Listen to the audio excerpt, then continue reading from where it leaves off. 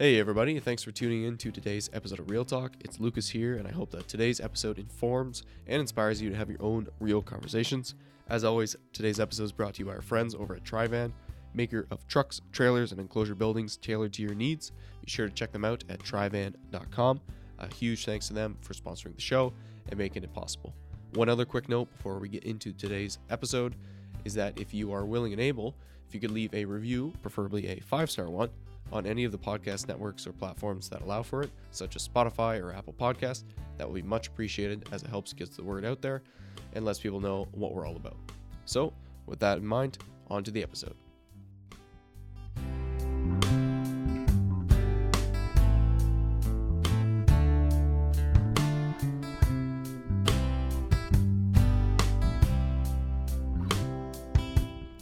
Welcome, everybody, to another edition of Real Talk. Today, it's myself as the host, Lucas Holfleur, and we have another interesting podcast to bring for you. So our guest today is Mr. Al Siebring. Some of you may recognize that name. He's a very fascinating man, has a long career in journalism and radio. He also spent time working at ARPA, in Lighthouse News, as many of you might know him from his time there. And then he was also a councillor and mayor of North Cowichan. I got to get the pronunciation right. So, yeah, get that there right. we go. All right, perfect. So how you doing, Al? Thanks for joining. I'm good. And we should add, today I'm an Albertan. I moved to Alberta about a year ago to be closer to the 11 grandkids. So I'm no longer out in the West Coast. Very nice. Very nice. Well, okay, so I think as far as our chat goes today, we want to just talk about kind of your life and your career and the lessons learned. You've had a very interesting career and a lot of time in public life as a Reformed Christian. So I think there's plenty to learn from you in that regard. But perhaps maybe we'll start at the beginning because that's always a great place to start, I think. You want to tell us a little bit about where you grew up and what kind of got you interested in journalism and politics at large? I was born in Brazil, and as I like to say, that's where the nuts come from. But my parents emigrated there after the war, part of a Canadian Reformed church colony down there, and they were there for about 15 years. And my elder siblings were quite a bit older than I was. My sister was 17, 18, getting to be married age, and my dad looked around, and everybody was getting to be everybody's cousin, and he went, "That's it, we're out of here." And he had two brothers on the west coast of Canada, so we re-emigrated in 1963 to Vancouver Island. Dad had two brothers there, and his dad started up another dairy farm and worked there until he retired in the early 70s. So where I grew up, primarily I'd say the west coast, because I was like 5 when we moved to the island. I don't remember much about Brazil, and that was kind of my growing up years were on a dairy farm out on Vancouver Island. As far as getting interested in journalism, I went to public high school. We didn't have a Christian high school on the island at that time. And in junior high, I was involved in the drama club. You get involved in extracurriculars. And we were putting on some production. And there was a local cable TV channel that would go out and do community stuff. And the cable TV channel was run out of the senior high school. And they actually had a credit course of what they called graphic communications, which was TV production. And the TV crew showed up at our drama production one night and they wanted a video thing, and they realized they were short a crew member. So they kind of put the call out to the kids in the junior high, anybody available to help. And I was not on stage doing anything in that production. I was backstage, and the stuff that I had to do had been done. So I put my hand up. I went, "Yeah, sure, put me on a TV camera. That'll be fun."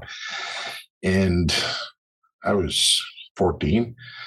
I did that for 15 minutes. I knew this is what I wanted to do, was something to do with the, electronic mass communication. And so from there, when I got to the public high school, I took the graphic communications courses, grade 11 and 12, both in my grade 11 year. We were in a semester program. By the time I was in grade 12, I was working in the TV studio there, because that TV studio also produced all the local content. And I was under one of Pierre Trudeau's old LIP grants, local initiative program. It was a job creation thing for students. loved it. I was having so much fun and spending so much time there that at one point the guidance counselor came to me and said, Al, the rest of your studies in the high school are suffering. Remember, I'm in grade 12. You got to drop this TV stuff so you can. I went, no, it's the only place in here I'm learning anything. And I walked away. Never got my grade 12 at that point. A few years later, I end up in Edmonton. And I ran into a guy named Bob Layton. If you're from the West, if you're from Alberta, you'll have heard the name. Bob was a very prominent broadcaster in Edmonton, and he ran a broadcast school.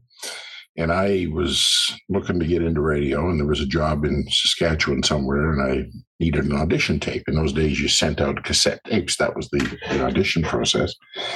So I knew the guy that ran the school for Bob, and I said, Arnie, I need to rent some studio time because I got to cut a tape. Oh, okay, fine. It was $50 an hour or whatever it was. And so I rented the studio and I did the tape, and Arnie wanted to listen to it. So he listened to it. It's not bad, but you need our course. He's trying to sell me on this broadcast course. And I said, Arnie, A, I don't have the 2 years you want to take out of my life. And B, I don't have the $1,500 you want to take out of my pocket. So sorry, but no. And he's, pushing. Finally, he looked at me. Okay, you're such a smart aleck. He says, you think you know everything anyway. He said, review our course material for 6 weeks. And it was all written, and there were some audio lectures on cassettes. Review our course material for 6 weeks. Write the final. If you pass, give me $100 and we'll give you the diploma. If you flunk, give me the other $1,400 and stay for the other 18 months or whatever it was. I went, okay. I got the highest grade they ever handed out. And it was a federally accredited course. So I got 4 high school credits. I got my grade 12. Okay, there you go. So it was kind of fun. That was my introduction. And by the time I'd done all that, the job in Saskatchewan was filled. So I wound up, my first radio job was in Creston, BC. We used to say it was a 250 watt radio station, a 300 watt light bulb would put you off the air. But it was in a little valley between a bunch of mountains, and we could have gone 50,000 watts, wouldn't have made any difference. So went from there and did a lot of kicking around in various markets. We can talk about that. As far as my interest in politics, I didn't really get interested till my probably early 20s. Interestingly, Grant Notley, who's the father of the current NDP leader here in Alberta, Rachel Notley. Grant was a friend of mine. I was working at the Alberta legislature as a reporter at that time. And I came very close to running, believe it or not, for the NDP in an election in, I think, in 1980 or 81. Grant had me convinced. And I mean, it's kind of testimony to the old adage. I'm not sure if it was Shakespeare or Churchill or somebody came up with this. It said, show me a man in his 20s who's not a socialist, and I'll show you a man with no heart. Show me the same man in his 40s with 3 kids and a mortgage who's still a socialist, and I'll show you a man with no brains. Yeah. Very true. So I'm kind of living testimony to that, because over the years, I've really kind of swung the other way. And to be fair, I mean, I think if Grant Notley could see what the Alberta NDP had become, he'd be rolling over in his grave. It's a I don't know. I mean, he died in a plane crash the day my youngest daughter was born. That was, I tell you, a day of pretty mixed emotions for me. I tore up any membership cards, and I stayed away from any partisan political involvement for about 10 years after that. It just soured me on the whole process. But yeah, it is what it is. Well, okay. So that's quite the story. I like that a lot. What, before we get down the road a bit, like what drew you to radio? What was so special about it that you felt, I need to be here? This is kind of my calling. I did some television in front of the camera. Yep. And I did radio, which is a different thing. When you do television and you walk into the grocery store to buy a jug of milk and you got something wrong the night before, I was doing weather of all things. I was a weather guy on a TV station for a while. And you get it wrong, and people are in your face, and you're recognizable, right? I mean, they see you. It's the same face they see on TV. Radio has a certain anonymity to it that I liked. You weren't, I mean, yes, people recognize the voice a little bit, but it's a different feel. And the other thing, just from a pure journalism perspective, we always used to refer to television as a 10-ton pencil. I mean, radio, Story breaks, I make a phone call. I can have the thing on the air within 15, 20 minutes if it's urgent enough. Television, you got to have B-roll and you got to have video and you got to haul all the equipment out there and do all this and that. I mean, you don't have to. You can do it the other way. And if you do it the other way, it's basically radio with pictures. But good television requires a lot more work and back. I want to say backstory, but stuff that people aren't aware of, but that has to be done to make for good television. Radio is a lot simpler to produce and a lot more immediate. So that was the thing. Very nice. Okay, so you're in Creston. You're at that radio station. Yeah. Are you married yet at this point? Do you have a family? And you bounced around a bit. Take us through that time in your life. Oh no, I didn't get married till quite a bit later. Okay. I'll just run you through the list because it's long. Okay. Creston, Nelson, Yorkton, Saskatchewan, Westlock, Alberta, then Edmonton, then back to Westlock for a while, then back to Edmonton for a while, then Victoria, Calgary, Regina, Lethbridge, and then Sioux Center, Iowa. I ran the radio station for Dordt College, the old KDCR, which just sadly went off the air last year. I was there for a temporary appointment. The people who were in charge were off to get their doctors and masters and whatever. So they hired me to sort of fill in for a few years. And then when I came back to Canada, I spent some time outside the radio business and then wound up back at my hometown on the West Coast in the Cowichan Valley and worked at my hometown radio station there. It was kind of funny. I've gone back there to do something else in retail. And the owner of the station literally ran into me on the street one day. We were still fixturing the store. And, Al, what are you doing in town? I said, well, I'm opening up this store. I said, I was thinking, this was May of 2000. I said, maybe in September I'll come see you and we can have some fun with radio. We'll get back into doing some morning stuff. September, can you start Monday? It was kind of one of those things. So I did both. I did both for a while. And then I kind of backed out of that, mostly because I had done it for, at that point, about 30 years. And most of the time was spent doing mornings. And mornings is up at 3:15 a.m. because that 6 o'clock newscast doesn't just happen, right? I mean, all that stuff's got to be, especially in the early days when we were ripping the teletype. I mean, now it's all computer-based. But back then we had reams of paper to go through every morning. And you had to throw out the forecast for Newfoundland and, the stuff that didn't matter. But it all rolled, so you had to work through it all. And but after 30 years of getting up that early, I just went, no, I'm done. And then I did some podcasting with a few different organizations, but nobody really figured out how to monetize that yet. Then I got back into commercial radio, the same company that ran the hometown station. They bought a whole bunch of other ones, and I was doing morning newscasts, but prepared usually late the night before. So I wasn't getting up super early. I was going to bed super late. But I was doing, you're driving your truck around in Grand Prairie, Alberta, or in Cold Lake, or in a couple of markets in BC. And there's Al in the morning news talking about what the local town council did last night. People had no idea. I was sitting in my basement in my jammies in Maple Bay. That's the nature of radio today. You have no idea where those voices are actually coming from. So I did that for about 4 years. And during that time, I get into municipal politics.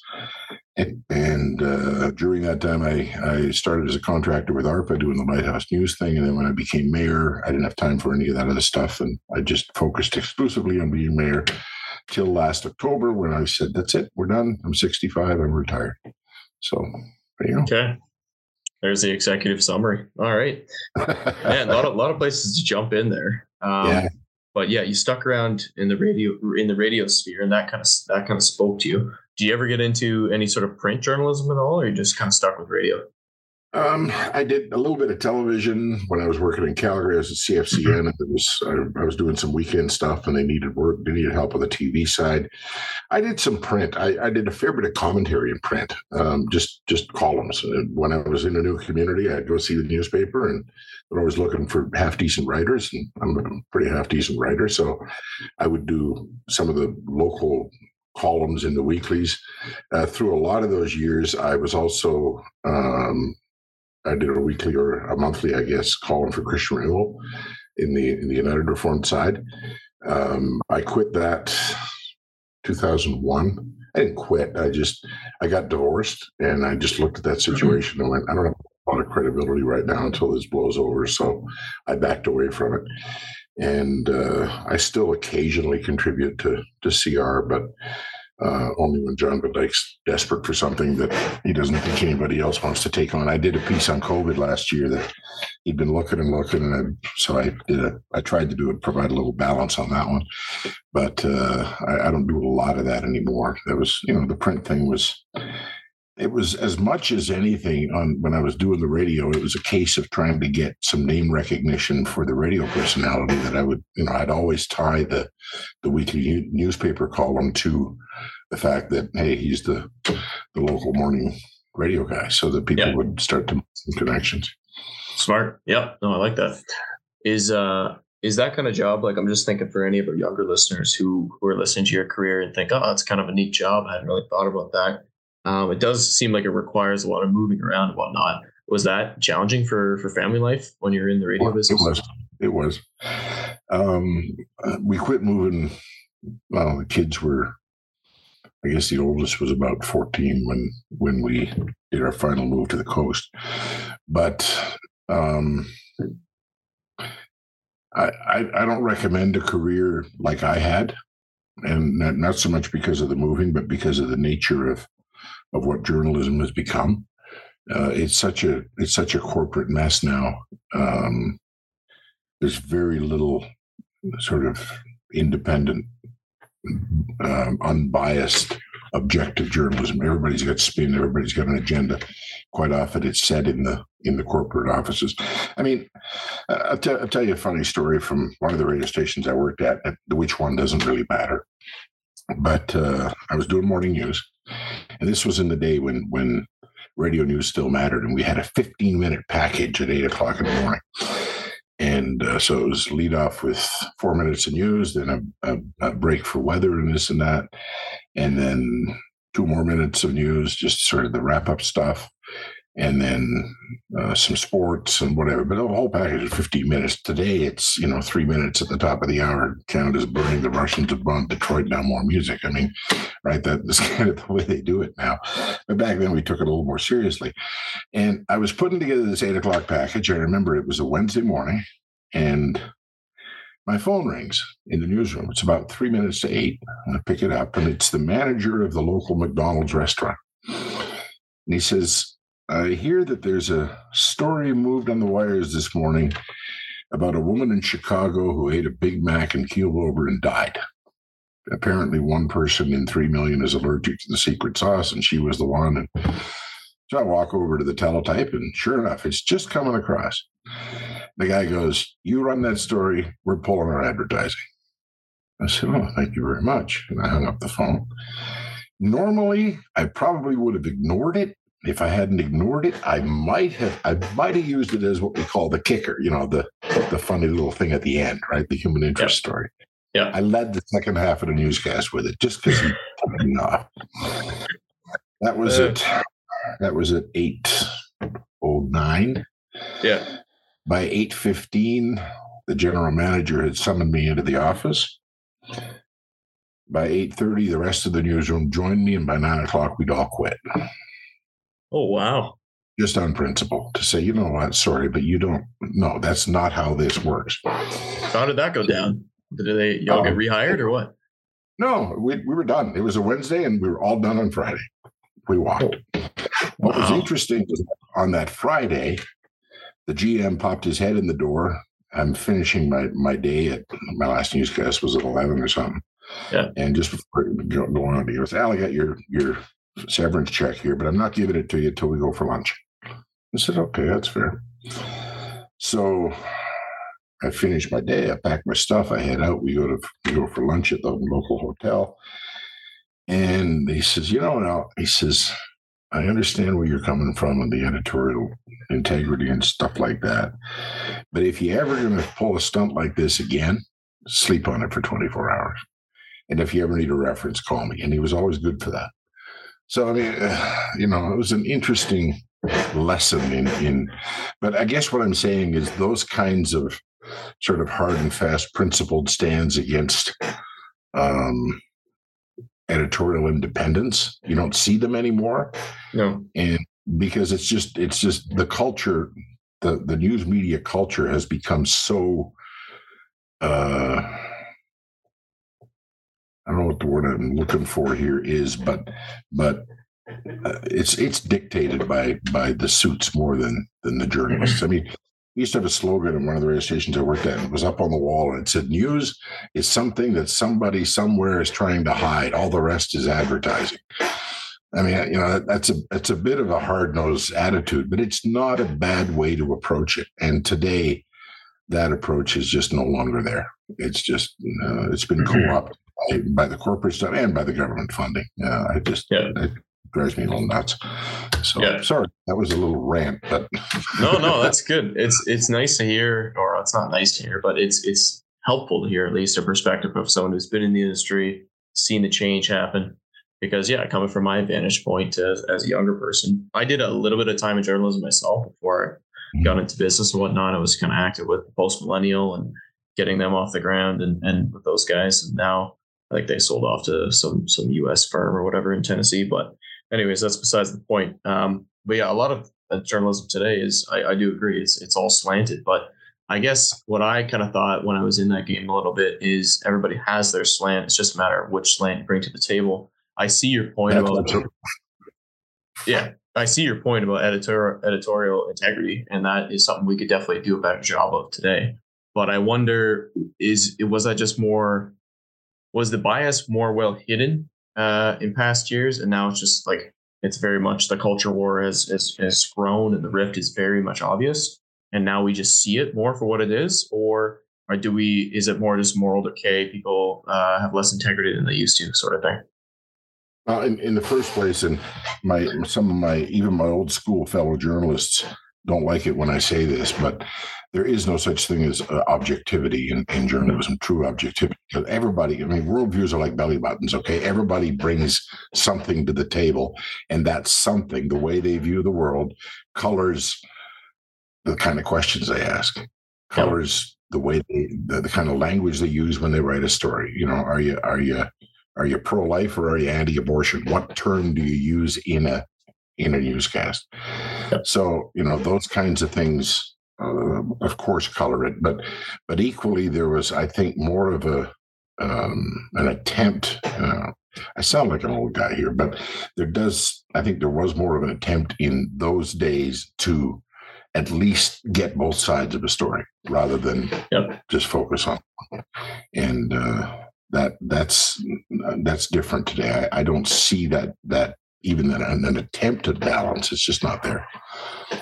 Do you think that's an ideological shift in the population? Like, I would say, if I were to guess, I would say something along the lines of, perhaps if we view everything as power, and that the message is power and speech is power and whatnot, and people just think like, look, we just need to get our message out there, and it's not a matter of trying to be objective. It's a matter of winning the war of words. Like, does that hold any worth? Yeah, there's some of that. There's several factors. Part of it, newsrooms today are so under-resourced that you're happy to get even one half of the story on the air because at least you got something on the air. That's number one. Yeah. And the other piece to this is there are certain things that in polite society we just don't even talk about anymore. I mean,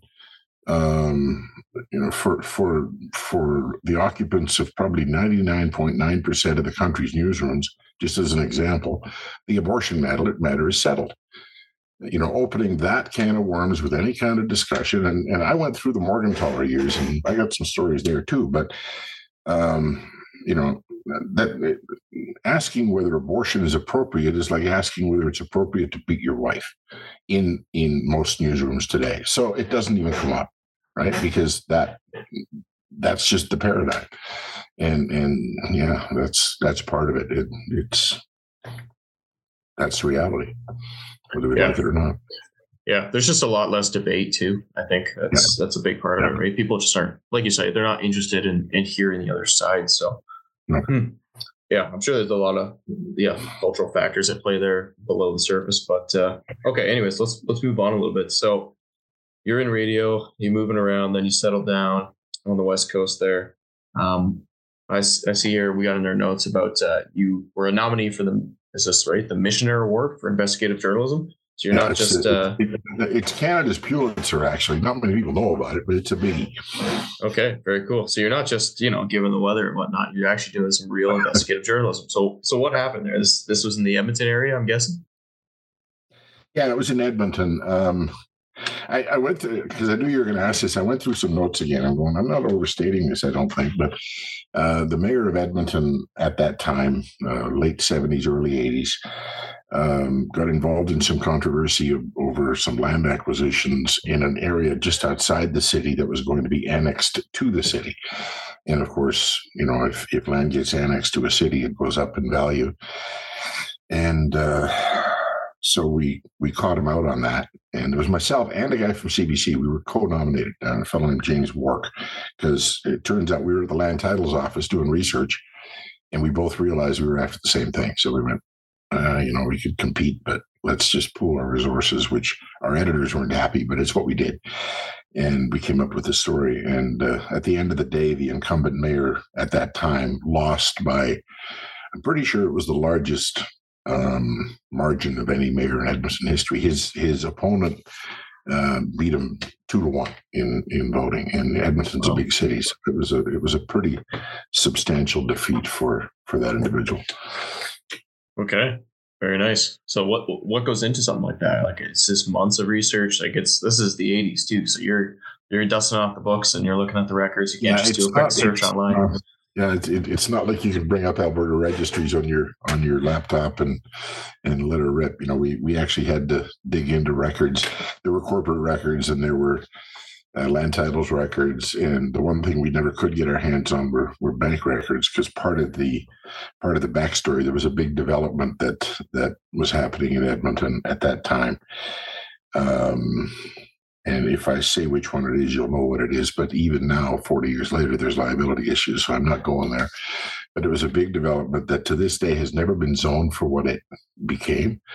But we know, and we could never prove, that there were some financial transactions going on that were heading into one branch of a bank and then being withdrawn in another branch of the bank. This was in the early days where you could do that stuff. And so, it was a mess. It was a real mess. And yeah, so, but he's no longer the mayor. Yeah. Interesting. Okay. Perhaps this was a certain shopping center, maybe, but we'll leave it at that, perhaps. I didn't say that. No. Okay. Fair enough. All right. Well, you had a long career in radio and broadcasting. Going back to kind of the worldview discussion we were having.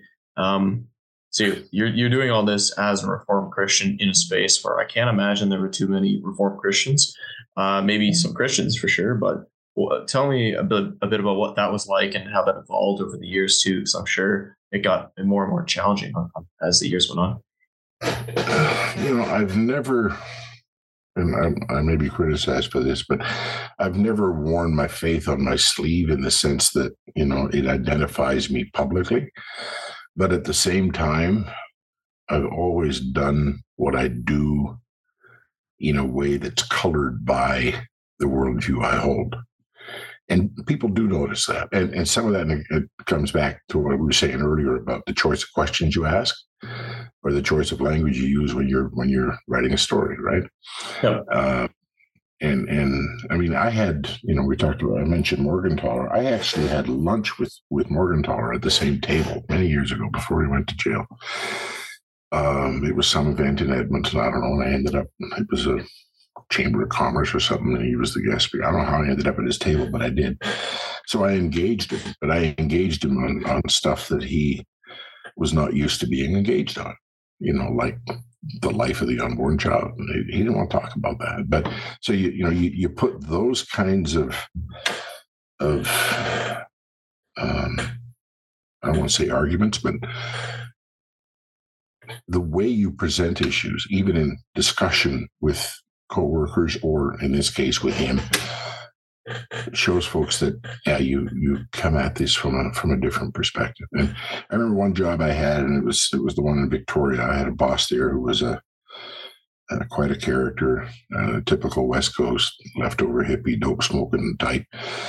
But when I left, he pulled me aside and he goes, "Al, there's something I don't get about the way you do the work." I said, "What?" He says, "Your motivation is different than anybody else." said, what drives you? I said, well, I have a different perspective on life than you. And, we talked about that. And so, I mean, he had noticed that there was something off if you look at it from a worldly perspective. Same thing, actually, when I was mayor just last year.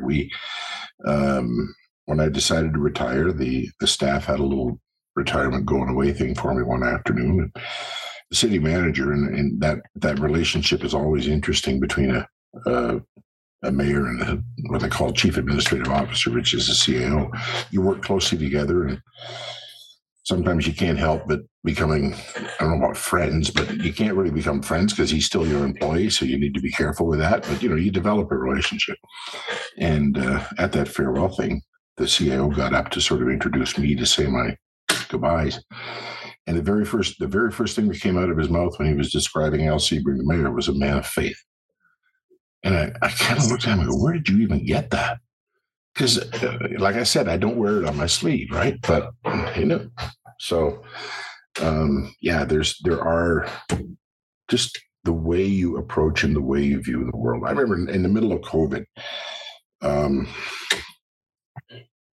there was the Victoria Times columnists had this thing where they were helping out local charities. Everybody was locked down, and the kids' charities and all these things needed money for food programs because the school lunches were canceled. So they were doling, and it was a lot of money. They were doling out millions through their foundation, and so they asked me to write a piece for the Cowichan Valley in terms of where this money could be used, and to ask people to donate. And I started it off with the quote from Dickens, the best of times, the worst of times. And then I right away juxtaposed that with Proverbs, it's better to give than to receive. And when you're the mayor, everything goes through staff. You don't, you have original thoughts, but everything gets screened. So I'd written this op-ed and I sent it to the city manager, who sent it to the comms people, and they bounced it back. And city manager says, I already know what you're going to say, but you really should take out that reference to Proverbs. It doesn't belong there. I said, no, it's stamped. And the publisher at the Times columnist got back to me later and he went, it's one of the best pieces I've ever read. And thank you for leaving that Solomon thing in. People need that historical context. So I mean, it just is what it is. But there are different perspectives. So yeah. Yeah. No, definitely. Just living in a Christian way. It doesn't have to be, you don't have to be preaching from your radio chair or whatnot, right? It's exactly. Over a long career and impacting a lot of people. I'm sure they could see the quiet faith that you have. And it's, I think for a lot of people, that's honestly the preferred way, or going to be the natural way. Like I relate to that a lot myself. I'm not, I'm not out there trying to be actively converting people, and perhaps maybe I should be in some regard, but you try to just live your life, especially, for myself in like a business, like we're in the construction industry. So it's, it can come up, but it's not something that often comes up, So, anywho, okay. So you were talking about Morgentaler there, and obviously that was a big debate, going on throughout kind of your time in radio and whatnot. Was this debate a lot more alive back then? Like, did you ever do any sort of call-in radio, like where you had people call in and do debate style stuff on this? I did a little bit of talk radio in Regina, but that never came up. But interestingly, and you bring this up, I'm gonna segue to something here about media bias that sure. will, I think, illustrate some stuff. When I was working in Regina, and the Morgentaler issue was pretty front and center at that time. The courts were issuing different rulings. So we would get the local pro-choice group, whoever that was, and this is Regina, the birthplace of the NDP. So you've got some pro-choice groups to talk to. And we would always try to reach out to the Saskatchewan pro-life contingent, which at that time was headed up by some roofer who did it out of his basement, and he was working. And quite often it would take him, 4 days, 5 days a week, 10 days to get back to us to return a phone call. Well, in radio, that's ancient history. I mean, I'm sorry, but we're just not interested anymore. We need it now. So the newsroom that I was working at, and then I was sort of co-managing in Regina, was consistently being accused by the pro-lifers of being pro-abortion. That was just the reality. Fast forward a couple of years, I'm in Lethbridge, Alberta. And I mean, Lethbridge, right? Heart of the Bible Belt, bunch of Mormons. The pro-choicers can hold their convention in the phone booth down the street. They don't exist. And Morgenthaler was still brewing at that time. So whenever a new ruling came out, we would call both sides. Guess who got back to us? The pro-life folks. And the pro-choice people would take a week to 10 days. And that newsroom got accused of being way too pro-life. Yeah. Sometimes the reality is the sociological reality of the community you're living in. So it's not always that the media is against you.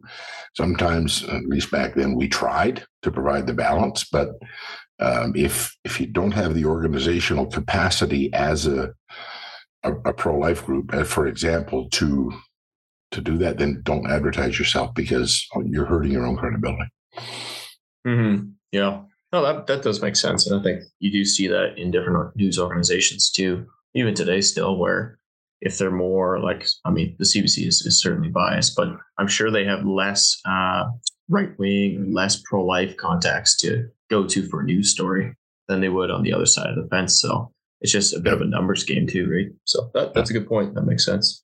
Nice to get the inside scoop on kind of, how the sausage is made in terms of getting commentary on a media story. That's it. Yeah. Any other stories you want to get to from your journalistic career? Or otherwise, we can move into some of the ARPA stuff if you want. My favorite story from my days in journalism, it involves Charles and Diana, soon to be King Charles, and his then wife Diana Spencer. The year was 81, I don't know, early 80s. I'm in Edmonton. And for context, I have to set this up. Fast forward a few years from there, I'm in Lethbridge, and I'm meeting the new district commander of the RCMP for Southern Alberta. He's in charge of everything south of Calgary between Medicine Hat and the Crow's Nest Pass. New guy. So we're having lunch, and I'm telling him this story that I'm about to tell you. So Charles and Diana come to Edmonton for the to officially open. I think it was the World University Games, might have been the Commonwealth Games. We had both in the early 80s in Edmonton. And I'm a reporter, and I had covered a fair bit of royals. I'd done the Queen and Anne and Margaret and whatever. So you get to know how things work in certain contexts. And in Alberta, when royalty comes to town, they always go to Fort Edmonton Park in Edmonton, which is kind of this old historic place. And the Alberta beef producers throw a big steak barbecue, and everybody eats, and it's wonderful.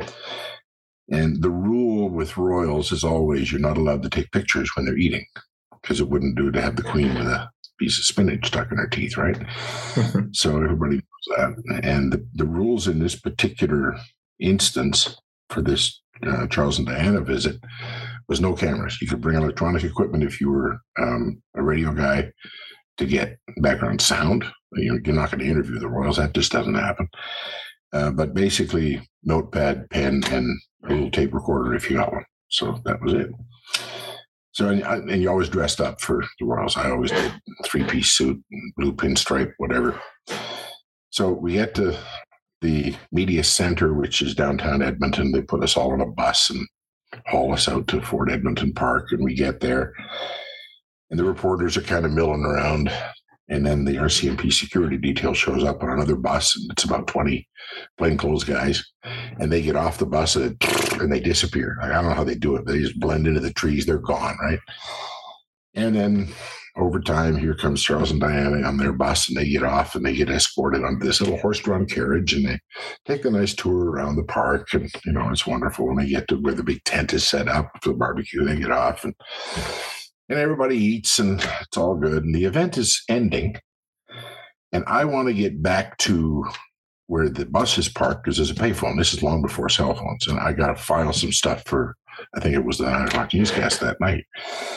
So I'm a little bit ahead of the pack to get out, because it's radio. It's not like I'm the Edmonton Journal and I can write it tonight and it shows up in the paper tomorrow. That was the immediacy of radio I talked about earlier, right? So I want to get to the payphone.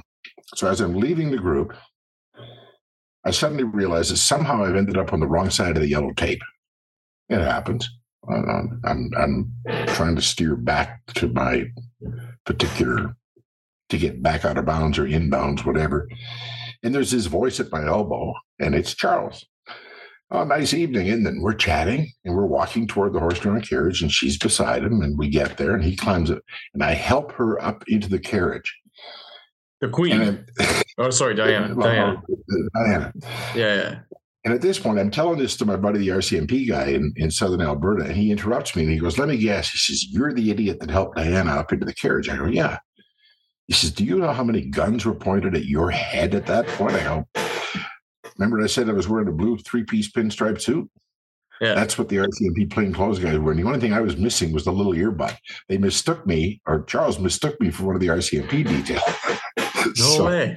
Wow. Yeah, great story. Okay. That's crazy. So there's actually, if you really drill down, there's pictures online even today of that visit. Yeah. And one of them has Diana climbing up into the carriage, and it's all about Diana, right? Who cares? But there's a hand helping her up. That's my hand. No way. What year is this? 80, I think 81. Somewhere there. Okay, I'll have to give that a Google after. That's hilarious. All right. One thing that came to mind, actually, when you were telling that story, too, I was just thinking, okay, career journalism in the west of Canada.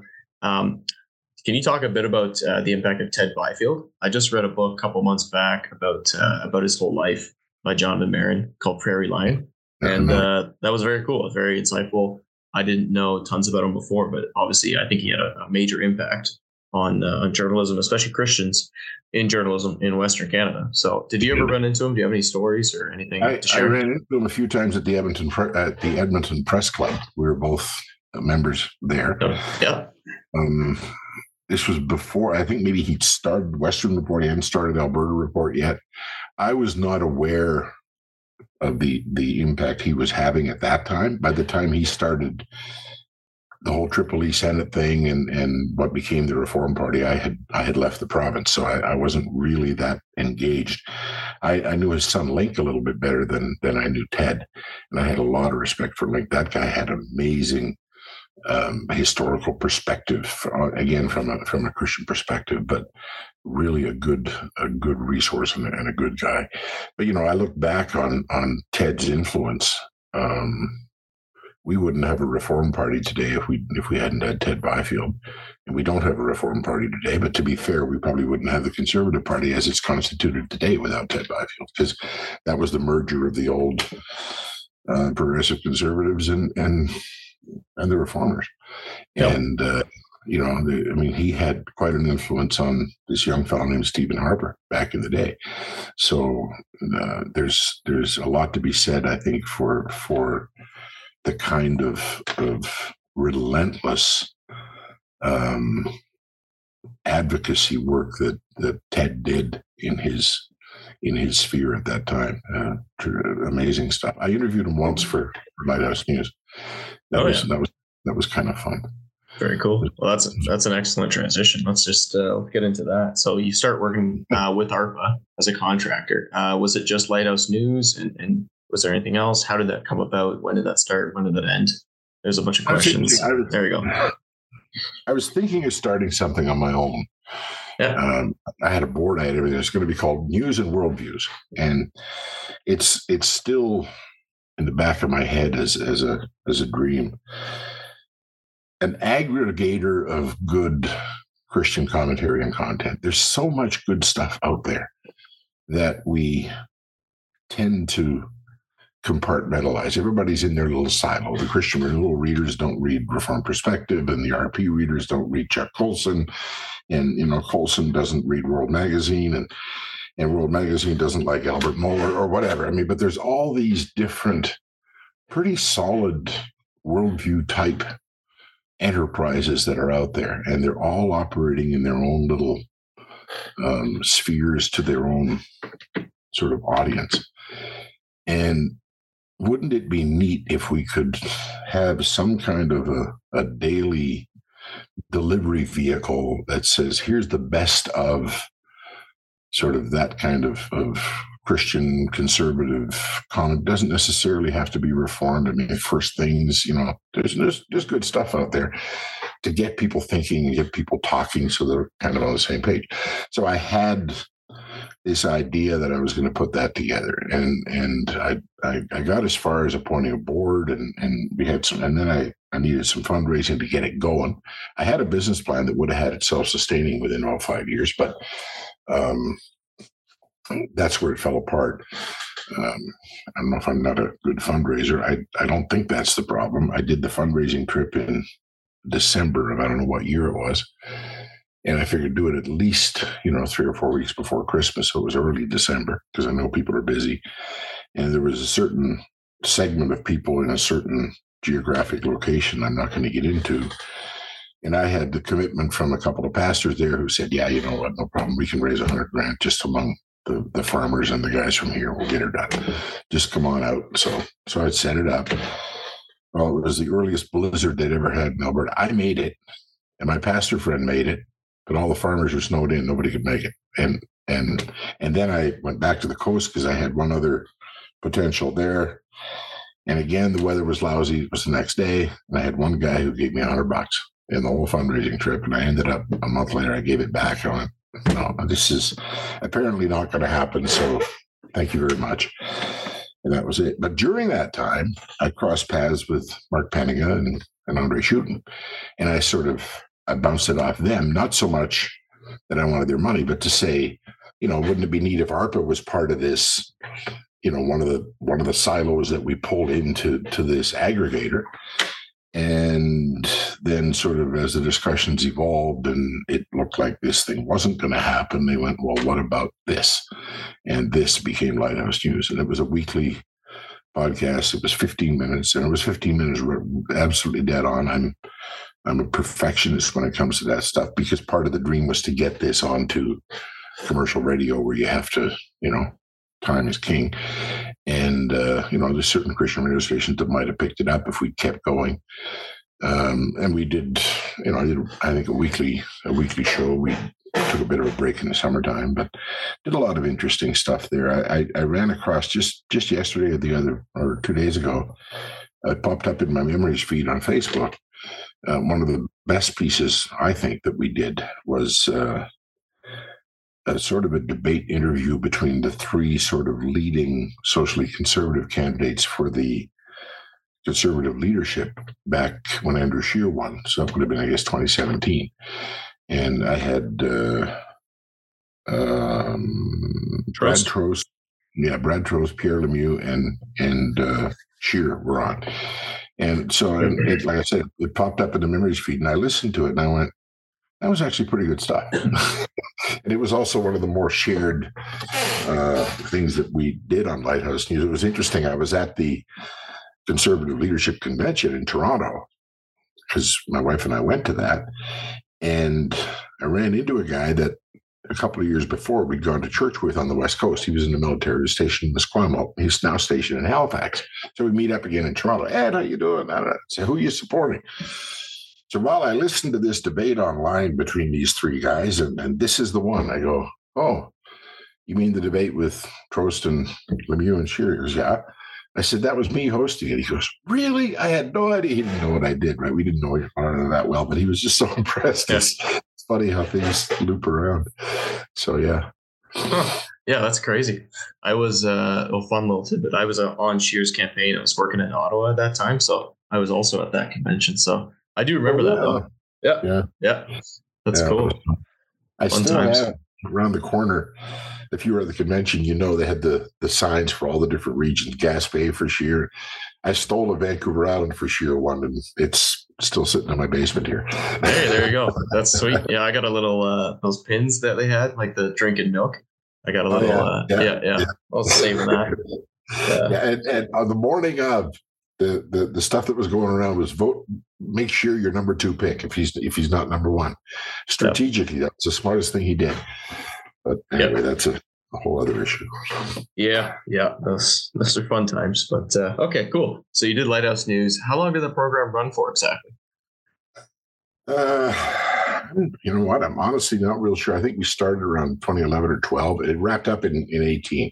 When I became mayor, I said, I don't have time for this anymore, because the mayor's role, I had no idea how time consuming that could be. And I mean, it is what you make it, but I took it rather seriously. So I was putting in 60 hours a week as mayor pre-COVID, and I just went, I'm sorry, Mark, but we're done. And so it had, part of me says it had kind of run its course, although we could have kept it going. It had a good support base. It had a good listener base, but, they've moved on now to their weekly updates, which is video, which is kind of the flavor du jour on the internet. And we go right back to what I was saying earlier about the 10-ton pencil. I prefer just the audio stuff where I can sit in my jammies and do it. So yeah, it is what it is. But yeah, it ended late. I think summer of 2018, we took the recess, and the election was in September, October. And I said, well, if I get elected, I'm not coming back. So that's kind of where it ended up. Okay. Yeah, too bad. But all right, that does transition nicely into our next section here. So before you ran for mayor, you were a councillor for, I think, 3 terms, maybe 4. I could be wrong on that. How did you get involved into municipal politics, and what was kind of your entry point there? I tell people, and it's true, part of it was just being able to give back to community. Anybody who gets into municipal politics in a town of under 100,000 for the money is nuts. I mean, you don't get paid much. That's not what it's about. It's about sort of getting back into and giving back to the community. And part of it for me at that point, it was 2008 when I first ran. And at that point, I'd been covering politics as a journalist for 30 odd years. And there was this arrogant little part of me that said, you know what, now I'm going to get involved and show people how it's done. I mean, because I'd watched, particularly at the local level, because you do a lot of local focus in local radio. I'd watched what worked and what didn't work in terms of governance and those kinds of things. And I went, you know what, I have something to contribute here. So I stepped up, and I got elected in 08 largely on name recognition, because, there's that guy who was on the radio. There's that newspaper columnist. And, everybody went, it's a personality, and they voted for me. And then in 2011, second election, I still won, but I had a lot fewer votes, because once people figured out who I was and what I actually stood for, they weren't quite as enthusiastic in their support. So it was a lesson learned there, but that was okay. I mean, the councillor job, and one of the things you put in the notes here is, what was the job like as a councillor? And in my notes, I put it's a lot less interesting than being mayor. And I'm not denigrating the jobs of councillors, but it's an interesting table to be at, particularly where I was, because it was quite a divided group at that time. Vancouver Island is pretty polarized. I mean, you've got your Greens and NDP over here, and you've got your sort of conservative and BC Liberal coalition on the other side. And it's very hard to find middle ground that everybody can agree on the major issues. So if you're in the minority on a council, it gets pretty disheartening, because you keep getting outvoted and you don't feel like you're going to get anything accomplished that you want to get done. And so it can be a bit of a discouraging experience if you're not ready for that. So I guess that's where I would start. And a lot of that depends on the makeup of your council, and it depends on the leadership of your mayor in terms of how he allows issues to come forward and how they're voted on and how they proceed. So there's different ways of doing that, right? Was that a full-time job for you or part-time as a counselor? No, it's the counselor thing. And, I said earlier, being mayor is what you make it in terms of how many hours you want to put in. Same is true of council. Yeah. But it's definitely in a community that size. It was 30,000 was the population, fairly large geographic area. But in a town that size, it's not a full-time job, and it's not paid as a full-time job. And I think I was making $1,500 a month when I started, which, whatever. But I got into it for the right reasons. I'm quite satisfied with that. I'm quite satisfied with what I did accomplish there. There were certain files that I sort of jumped on early in the piece. One of the things people don't realize is how slowly things move in government in terms of getting policy changed, and whether that's at the local government. And a lot of what you do municipally has to do with senior governments, right? In terms of trying to get them to change policy because that policy negatively impacts your municipality or your regional district or your county or whatever you're in. And, so we spent a lot of time working with provincial governments of various stripes. The Liberals were in when I started, and the NDP's in now. And a lot of that's about, building relationships and doing that sort of stuff. So a lot of good lessons learned there about those relationships, which we can get into later. No, yeah, that's a good point about relationships. I noticed you had a post on Facebook talking about your, I don't know if friendship is the right term, but your relationship with John Horgan and getting to know him a bit over the years. And obviously he was the former NDP premier. How do you go about building relationships with people who share different political opinions? Because that's something that's pretty rare nowadays. Well, you approach them as people. Mm-hmm. You approach them as people. All right. Selena Robinson is, and she's going to hate it if she ever watches this, but whatever. She's the former municipal affairs minister. I got to know her when she was a municipal affairs critic when Gordon Campbell was still the premier.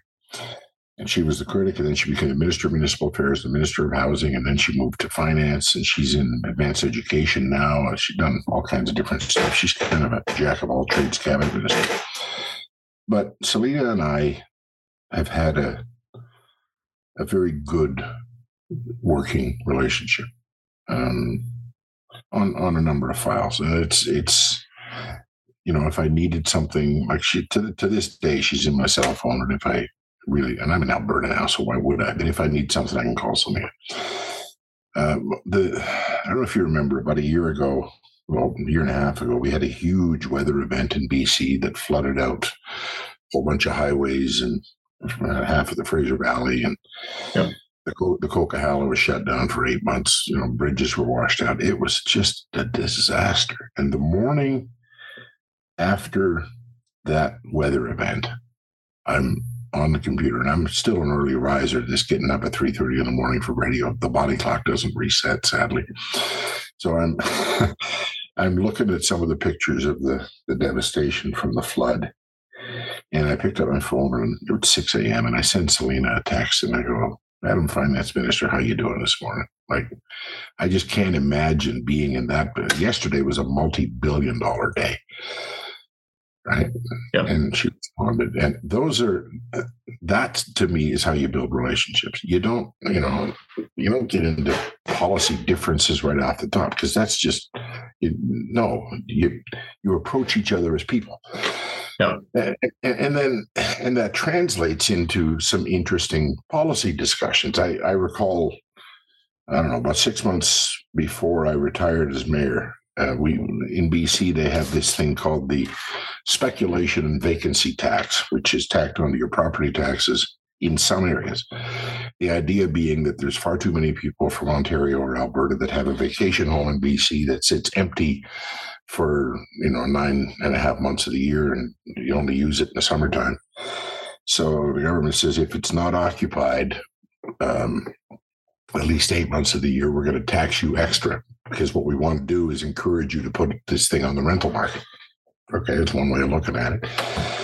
And the jurisdictions that were neighboring us in the Cowichan Valley, so Victoria at the south and Nanaimo in the north, both had a spec and vacancy tax imposed.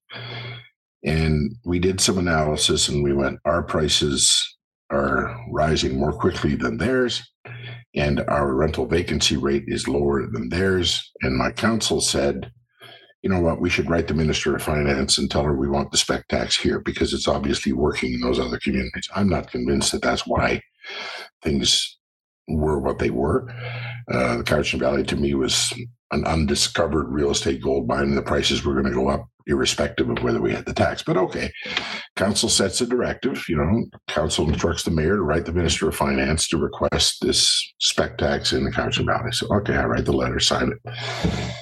About 4 months go by, didn't hear anything back. Then one day my phone rings, and it's the finance minister. And she goes, I got this letter from you about the spec tax, and we're looking at it for the next budget. Are you still on board with this?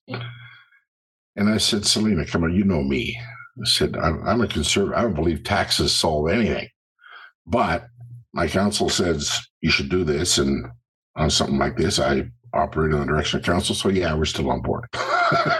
Right? But I mean, those are the kind of policy. And she laughed because she goes, yeah, I was kind of surprised to get this letter from you. I said, well, council sets the direction. That's how it works, whether you like it or not. So, and I didn't like it, but I wrote the letter because it told me to. So that's fine.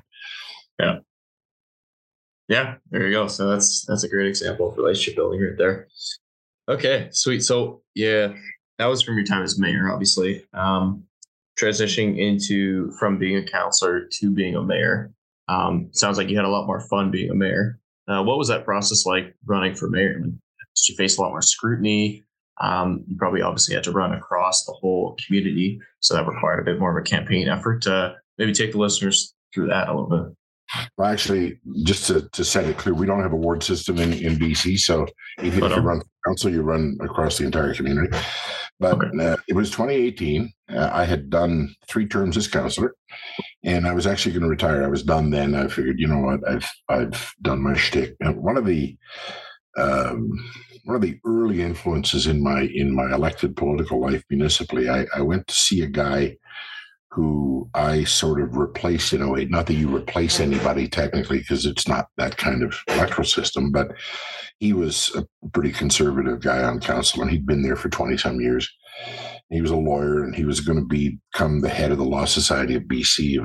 His term was coming up, so he didn't think he'd have time. So he decided not to run again. And I got one of the vacant slots that was left, and that was one of his vacancies.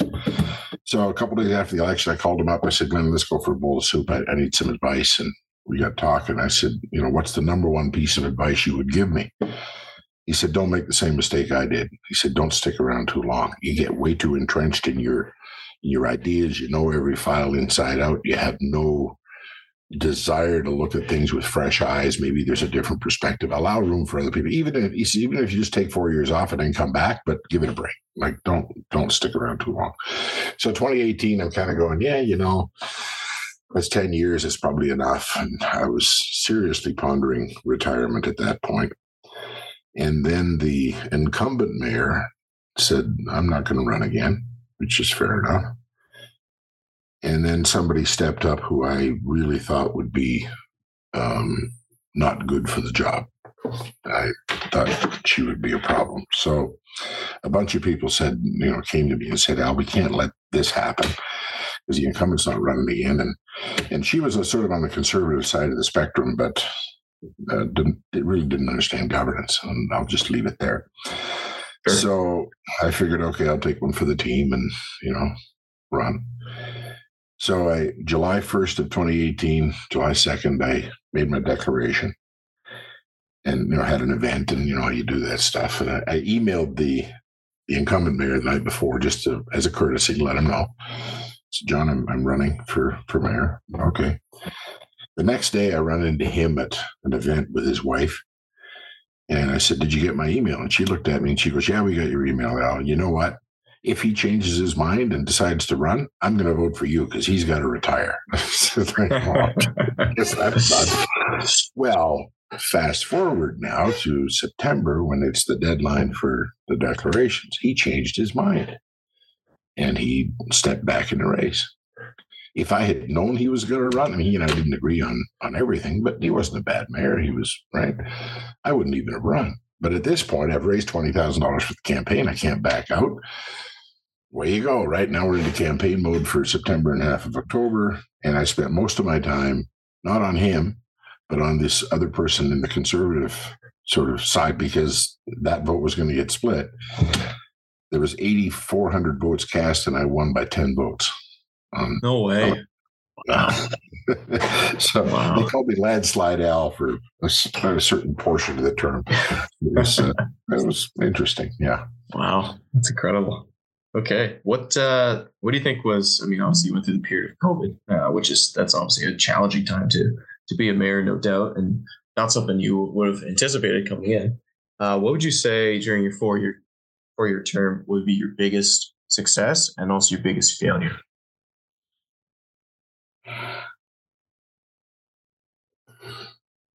COVID. And I guess that's an answer to both of your questions. I mean, yeah, people really have no, and I'm not looking for sympathy, but people have no idea of what you're up against in the local government context with something like that. Particularly at the start, we didn't know what we didn't know. And we knew that we didn't know what we didn't know, but we didn't know. We were getting images from Italy of, the mortgage were being overrun. What do you do, right? The most difficult, that's the wrong word, the most unforgettable moment of my time as mayor was in, I'm thinking, April of 2019.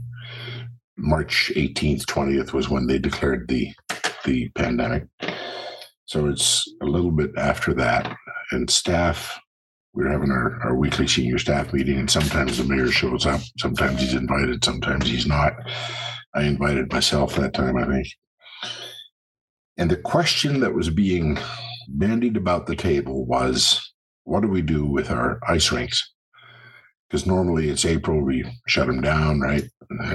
Hockey season's winding down. What do we do when hockey's over and curling is done? And the debate was about, and they asked me, Mr. Mayor, what do you think? Should we keep the chillers going because we may need these arenas for March?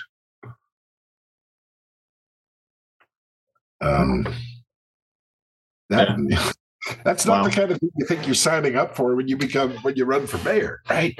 At the end of the day, we kicked it around for a while. We said, well, we can get them back down to the required morgue-like temperature in about 70 hours. So shut down the chillers and we'll flash them up again if we have to.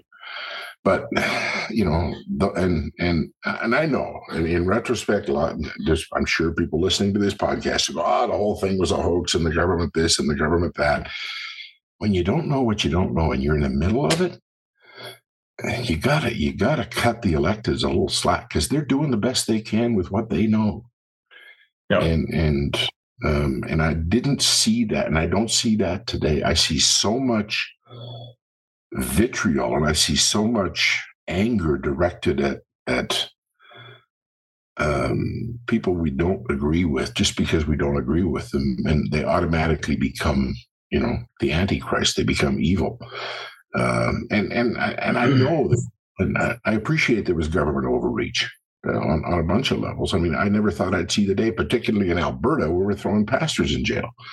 Yep. And I understand I was weaned on the sphere sovereignty piece, right? You got the state, you got the church, you got the family, and never the twain shall overlap. But we live in a society, for better or worse, and we can have the discussion about whether this is the way it should be, but we live in a society where the government is responsible for public health.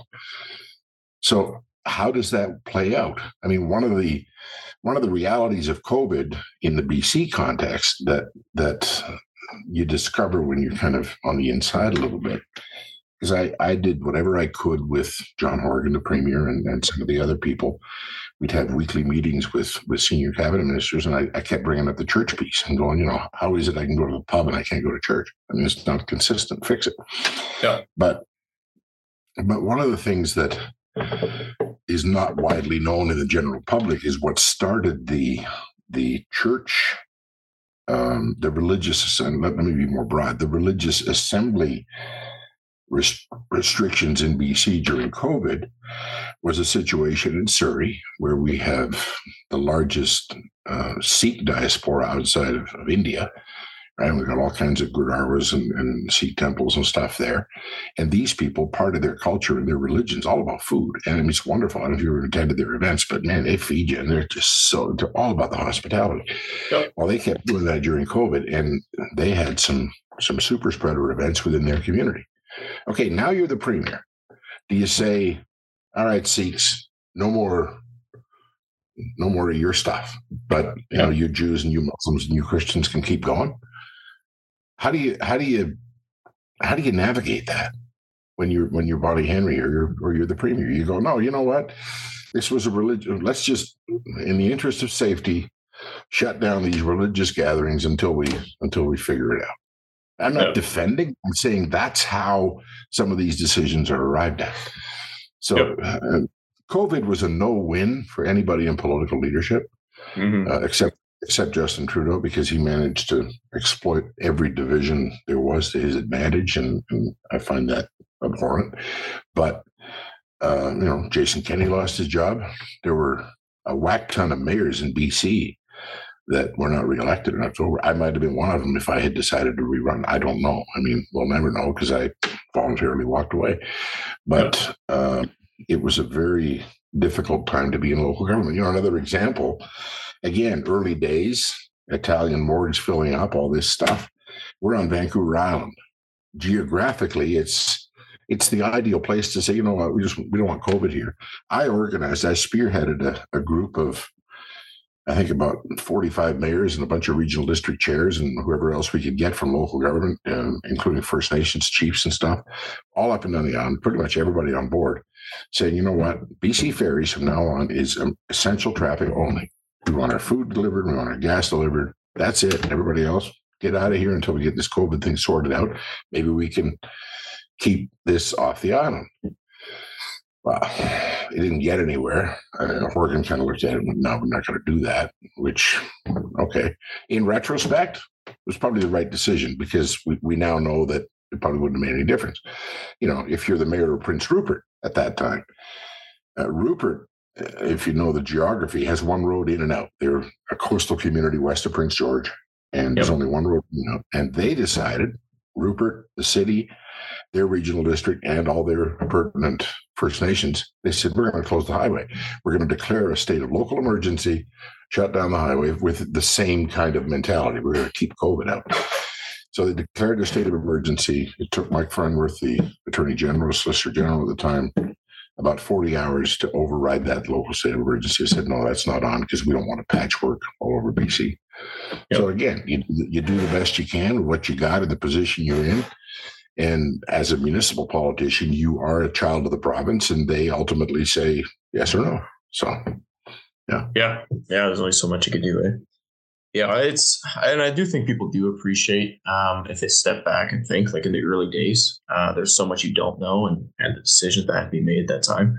I think what really grated on a lot of people's nerves, of course, was how long it went on, and the things we did know, but the government wouldn't admit to, and the extended overreach. But yeah, you spoke to that. That's I know you see that as well. Okay, so that was your time as mayor. Anything else you want to get to before we get to the last chapter, which is your consulting firm now? No, one of the things you put in the notes here was advice for people looking to get into politics. We talked about the journalism thing and why I don't recommend it. And I should qualify that a little bit and say, you know what, there's a lot of good independent journalism out there that's starting up now. First Reading and some of these other sort of subscription only things. And they're not unbiased, but they're trying. And we're in the middle of a huge transition on what journalism looks like in North America. And I don't know where that's going. And until we figure that out, I'm not sure that I'd recommend getting into it, but you know what? Maybe get in on the ground floor because it's not a bad idea. I just go in with your eyes open, I guess is it. But as far as politics, advice for people getting into that, I guess two things.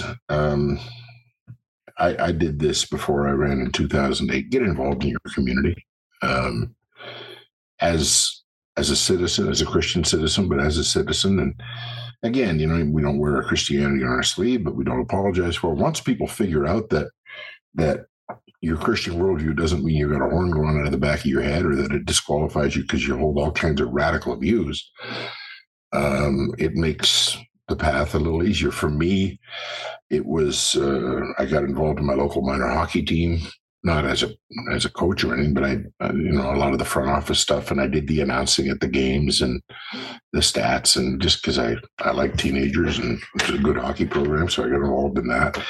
And there was an old war memorial outside of my community, way up on a mountain, that was built in right after, originally after the First World War, and then rebuilt after World War II.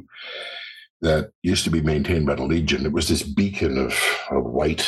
It was a big pillar about 60 feet high. And when I moved back to the coast in 2000, I stumbled upon this thing. I was on a hike one day, and I'd forgotten it was there, because you couldn't see it from the base of the mountain anymore because it was gray. All the paint had come off.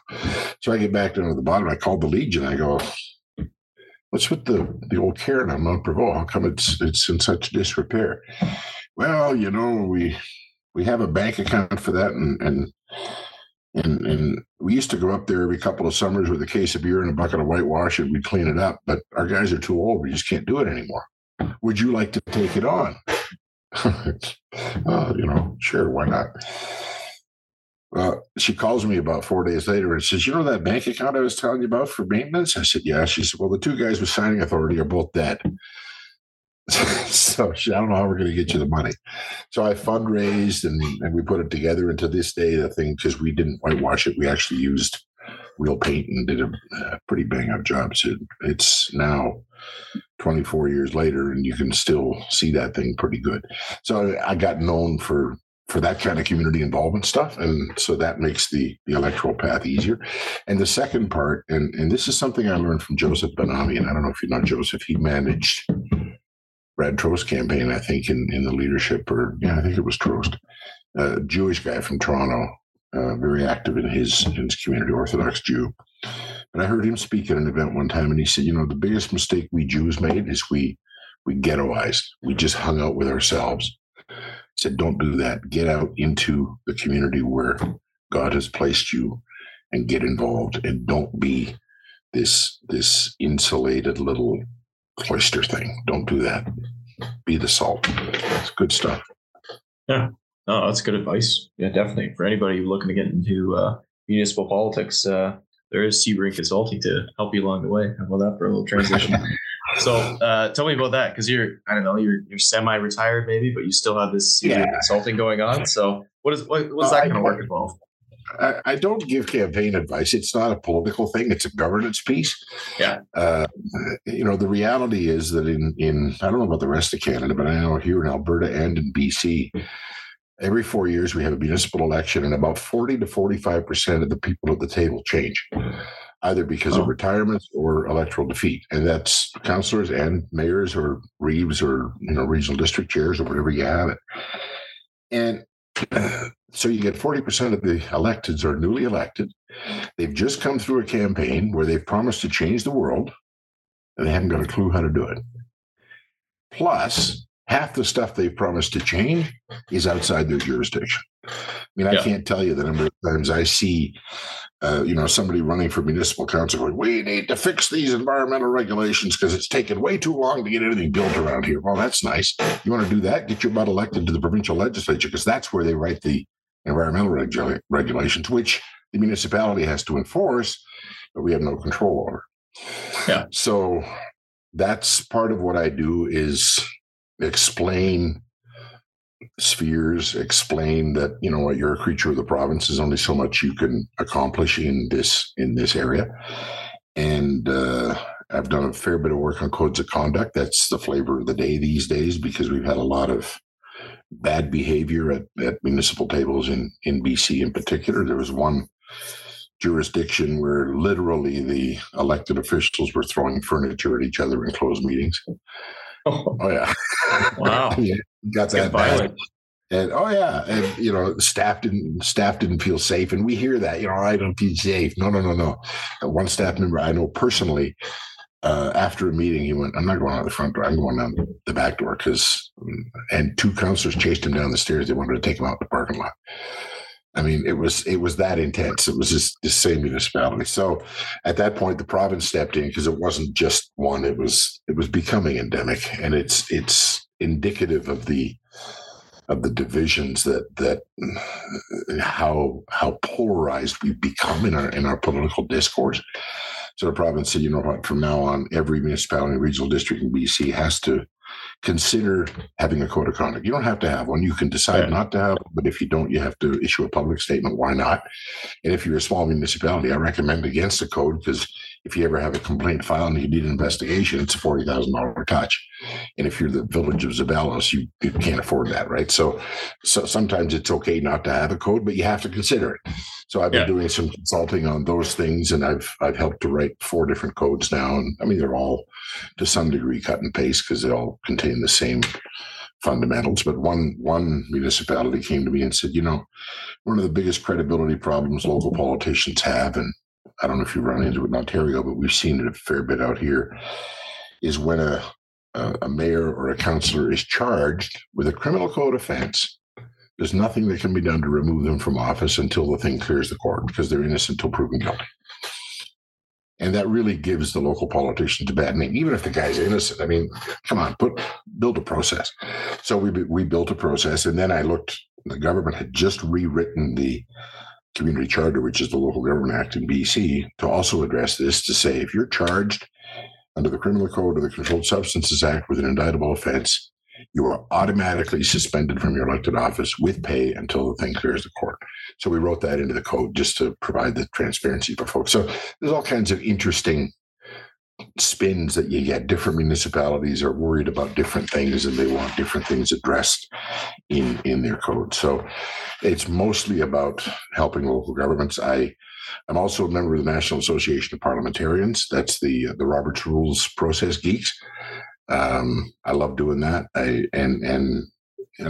provide advice to nonprofits and church boards, whatever. If you're having trouble facilitating orderly meetings, I help you with that. I show you how to do that stuff, and hopefully navigate it through in a way that, while it doesn't make everybody happy, will prevent people from getting too unhappy, I guess, is the way to do it, because you try to provide an even-handed approach. I was at a meeting recently, and I won't say which organization, but we just moved to Alberta, and we're starting to get involved in different things.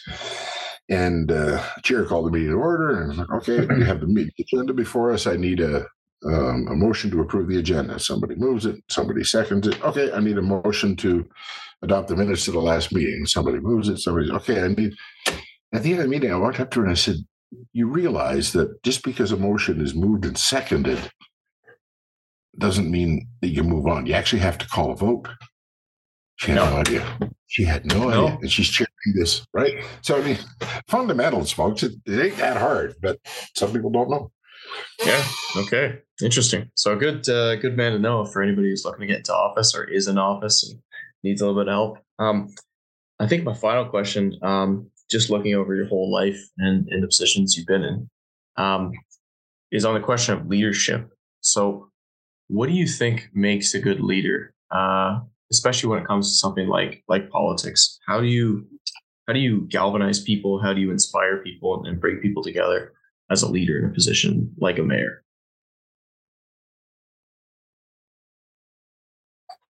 See, and you asked me earlier about what I consider my failures as mayor. And maybe it's just that I'm insecure, but I'm not sure I'm the right guy to ask or answer that question, because I'm not sure I provided the leadership that certainly I was happy with. And again, it was COVID, so that's my excuse. But to me, I guess what I always tried to do was be fair and listen to all sides, even when I disagree with them. And beyond that, and I'll give you an example again from my time as mayor. When I got elected in 2018 as mayor, every major issue that came to our table was decided on a 5-2 vote. And the mayor and one councillor were the two, and the other 5 were on the other end of the spectrum. And it was, we had people there who were very green in their ideology and NDP and whatever. And fair enough, they got elected. They're there. They have a job to do. But over, excuse me, over the 4 years, by the end of year 2, those votes had started to swing. It wasn't 5-2 consistently. It sometimes was 4-3 with the mayor and 3 councillors on one side and 3 other councillors on the other side. And that was, and I'm not trying to take credit for it or anything like that, but that was a case of mentoring these councillors and saying, look, you have to understand that when you're elected to office, you are there to represent more than just the subset of people who put you in office. You are there to represent the community, more broadly speaking, right? And that leads to some really interesting, mind-blowing paradigms for the folks on the left, if I can put it that way. We had a case, and it kind of illustrates the point I'm trying to make about leadership and about governance. We had a situation where we had a piece of land in our municipality that had been zoned for a modular home / mobile home park, trailer park, call it what you want, for about 25 years. It was next to the highway, but it was not close to any major urban installations. We had 4 communities within our municipality. That's how it was set up. It wasn't close to anything. It wasn't close for transit. It wasn't walkable or any of that stuff. I've always, and again, this goes back to the how do you apply your Christian principles in politics. I've always believed in the sort of supremacy of property rights. If I have a piece of property, there's certain things I should be able to do with it to advance it and make it better. That kind of runs smack dab into a lot of the best practices in urban planning now, which says if your property isn't located within the municipal service area, we don't allow a bunch of work on it because it costs us too much money to run the water and sewer and infrastructure out there, right? So smart growth is what it's called. And my municipality is very much about smart growth. So anyway, this piece of property had been zoned for this for 20 odd years. And had just been sold. And the new owner said, you know what? I want to get this done. I'm going to build a mobile home park. In our context in North Cowichan, one of the things that we did was that every Monday, council would get an email from staff going, here's the issues you should be aware of, even though most of these issues will never come to the council table. I mean, we have policy, staff, carries out the policy, and we never see it. But if there's a major development coming, even if it's within policy, council should know so that if a citizen comes up and say, hey, I see these bulldozers on this piece of property, what's going in there? We know and we can tell them. So that was the premise of this Monday newsletter. So this Monday newsletter comes out, and this piece of property is going to be developed for a mobile home park. And one of the councillors got rather agitated about this and said, no, it's outside the urban containment boundary. It counters every principle of smart growth. It's urban sprawl. It's all the things we don't want. How can we stop this? Well, you can't. It's zoned. He has development rights to do it. Well, he dug around and figured out that yes, council could downzone the property to disallow that development. Unilaterally, we can do that as long as the developer has not spent substantial money in furtherance of his existing zoning. So, he hadn't poured the pads for the mobile homes or whatever, which he hadn't done. Yeah. So this council puts forward a motion to downzone. Now we get to the council debate, and I was expecting the usual 5-2 vote. The 5 greenies. I'm not being pejorative, but the folks on that side against myself, one other council. One of the people on the other side of the spectrum cracks her mic and says, Mr. Mayor, I'm really conflicted on this. I completely understand where this motion is coming from. I'm against urban sprawl. This is bad urban planning. This is everything we don't want. But we're in a housing crisis. I'm the only councillor at this table that's renting. And I don't know where I'm going to move in 6 months because I think my landlord wants to sell my place. We are in a housing crisis. We need these 120 units. And she voted against the downzone and took one of the other councillors with her. All of a sudden, we had a 4-3 vote the other way. And a lot of that was, and not that I take credit, but I always tried, as a journalist too, when I had kids coming up out of J school that we were training, to try to to talk about reality, right? This is how the world works. It's not all about, fairy dust and unicorn farts. I mean, there are actual economic realities that have to be considered and addressed and worked with. And for the rest of the term, and not on all the issues, but on some of the big issues, it was 4-3 votes. So was that leadership? I don't know. But I mean, that I took the time that I had at the governance table and the time, the experience I'd had in journalism, and I try to work with the younger folks to mentor and say, you've got to take the bigger community perspective on these issues. You can't just govern for your subset. So I guess that's leadership. Yeah. And sometimes that goes the other way. Okay. Sometimes I didn't vote the way I was expected to because I took the broader and I went, no, you know what? This aligns with my philosophy, but it would be a stupid thing to do. So we're not doing it. Yeah. Being open-minded, being fair, taking the time to talk to others on the other side and building those relationships like you talked about. So that's all very valuable. Well, I think we're reaching the end here, Al. I really appreciate you taking the time to join us and to tell us all about your career and the lessons learned. Much appreciated, and all the best. Thanks, Lucas.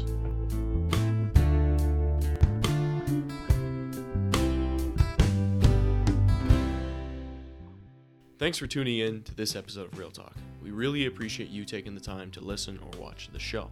If you want to send us your feedback, and we'd love to hear it, please email us at reformedrealtalk@gmail.com. If you want to find us online or social media, we got a lot of great content there. Just search Reformed Real Talk and we should come right up. This show is created and produced by myself, Lucas Holtfluer, and Tyler Vanderwood, and our wonderful podcast manager who does all the editing is Mariah Tamiga. So we're really thankful for her contribution to the show as well. That's all for now, folks. Thanks for watching or listening, and we'll catch you next time. Bye-bye.